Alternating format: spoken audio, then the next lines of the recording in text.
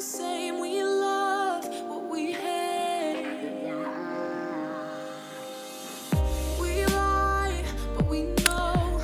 Hey everybody, I bet you can't name 10 candy bars in the time it takes to get through this intro. Reese's Peanut Butter Cups don't count. Ready?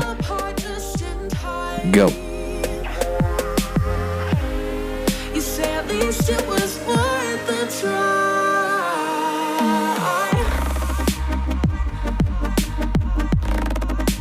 At least it was worth a try.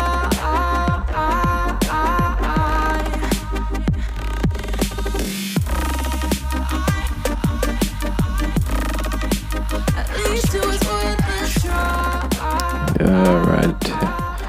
Hey everybody, this is Wood. Welcome to Mental Policing. And could you do it? Did you do it? Did you name 10 in that time?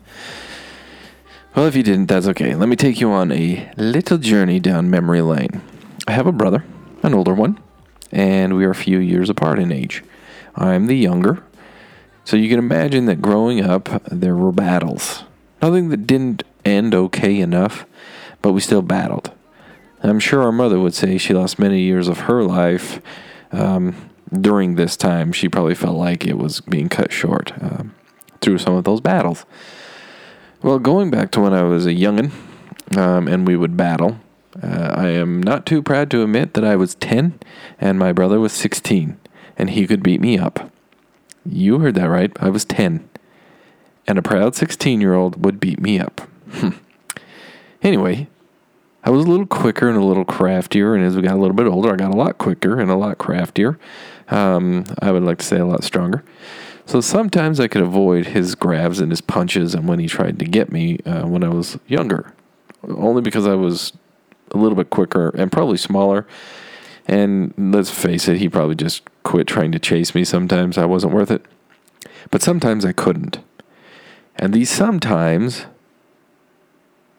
led to big battles. And if you followed me long enough in this journey, you'll know that I like to run my mouth.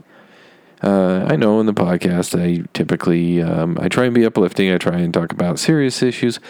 But the fact that I can talk week after week about things should tell you I like to run my mouth. And this has often got me in trouble. It took me a lot of years to learn this. So there was a time when I was younger that we battled almost every single day. And it was rough. I was usually 99.8% of the time on the losing end. The other 0.02 point of the time, or 0.2 part of the time, I was just running away. So this one particular day, I decided, I'm Wood. I've had enough. Okay? I was going to kick his $. And he was going to remember it. You see, I'd been in karate for a few months, and I had a white belt, but I had a little ribbon on the end because I was working hard, and I was one day going to get my black belt. And on this particular day, I put on my gi, got all suited up. I put on that white belt with its little ribbon at the end, and I was ready. I was trained in the martial arts. So as I sat there and I waited at the back door, because we usually would come in through the back door, I waited there. I could hear him and his friend coming up the driveway. They come in through the back door, and that was my moment. As soon as he walked in, I pounced. Bah!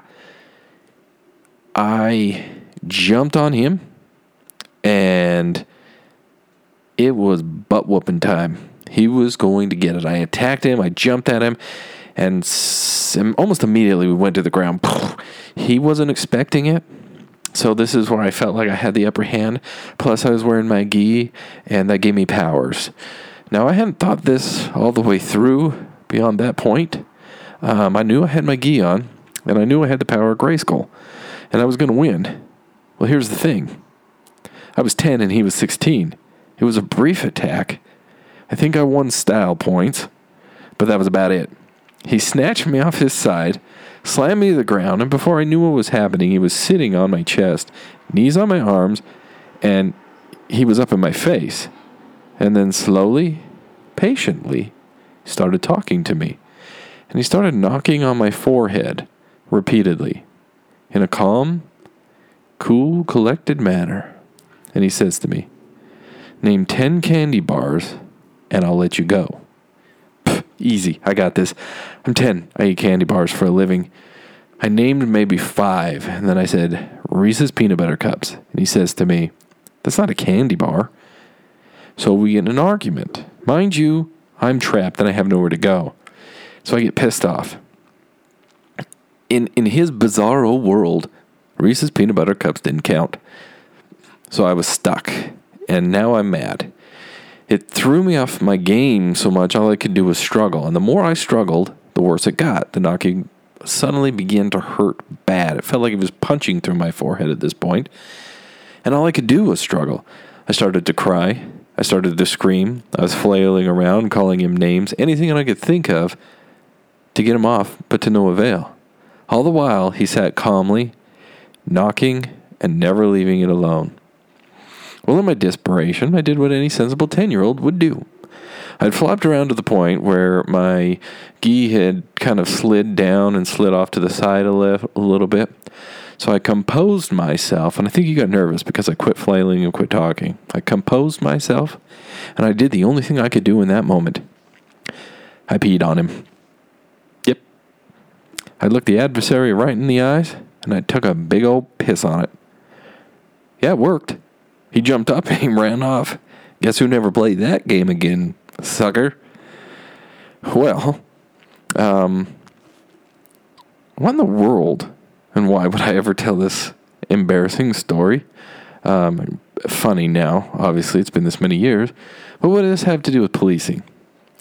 Well, nothing really, except I was experiencing trauma. As a young man, this was traumatizing. I'm sure my brother was traumatized by this as well. I mean, he did jump off and run away, and in my mind, I remember him shrieking, but that's how I replay it. It was a unique event that happened in our young lives, and here I am many, many years later to talk about it, and I still remember it. But trauma, what is trauma? The dictionary describes it as a deeply distressing or disturbing experience. Some would argue that was just that. We all experience trauma in one form or another. Just the other day, I was speaking with a relatively new officer, and he told me he thinks he has it figured out how to disconnect or push the bad things aside to be able to do what he has to do. I said, that's great. But what do you do when it comes back? What happens when the jar gets too full and you can't keep the lid on? Then what? What do you do? He kind of stared at me for a moment, and I could see he hadn't thought about it. Is it always a large event or circumstance that causes the drama, or rather the trauma? No, not necessarily. It can be. What traumas do we bring with us before we even start this job? Have you ever thought about that? We all have our own baggage. We all have experienced trauma in one form or another, big, small, or in the middle. Maybe we started with some that we didn't realize we had until it showed its ugly face. But just because you experience trauma doesn't mean someone else sees the same thing you do as trauma. Maybe it's the death of a teen that rocks you, but your partner is just another call. But then you go to a different call with that same partner, and an elderly person who is sad and emotional because their family never visits them, that rocks his world. Does that make either one of you wrong? No. Everyone's difficult is their own. No two people are the same. So no one experiences trauma the same way. And yes, some are very good at burying those emotions and hiding how they are feeling. But don't assume just because you saw something or you feel a certain way, everyone should also feel that way. You should feel the way you do, and everyone else should feel the way they do. But here's what I believe to be the important part. Be understanding. Understanding that just because you aren't experiencing it the same doesn't mean you can't empathize. Doesn't mean you can't be there for that person. At this point in my life, I've learned, and I'm still learning for that matter, that I should never be surprised at what someone else's trauma is, and I should help them no matter what. If running over a dog by accident is what hurts someone the most, then be there for that. If we are truly looking out for one another, we shouldn't care if it doesn't affect us. We should care that it affected someone. So to the new guy, learning the skill of pushing the trauma to the side, don't forget to take that lid off from time to time, shake it out of the bag, out of the jar, and fill your glass with joy, happiness, and anything else that brings you joy. Share the burden and share the load, because at the end of the day, you would do the same for somebody else. I do believe in trauma-informed care, which is the concept of a trauma-informed approach. So it's quoted as a program, organization, or system that is trauma-informed, realizes the widespread impact of trauma, and understands potential paths of recovery, recognizes the signs and symptoms of trauma in its clients, families, staff, and others involved within the system. This approach tells us there are other ways of handling things, hard things, because no two circumstances are the same. Everybody sees it from their own perspective. So look out for each other, take care of each other, and allow the others to experience the story in the way in which they perceive it. And be careful. All those little knocks on the forehead can add up. And over time, they hurt, they irritate, and they can make you flail about. But stay calm, breathe, get the help you need, and if you have to, take a big old piss on it. Snickers, whatchamacallit, Almond Joy, Mounds, Milky Way, Three Musketeer, Kit Kat, Twix, Baby Ruth, Butterfinger, and a Reese's Peanut Butter Cup. That's 11, because you can't beat me now. This is Wood. See you on the next one. Well, we fell apart.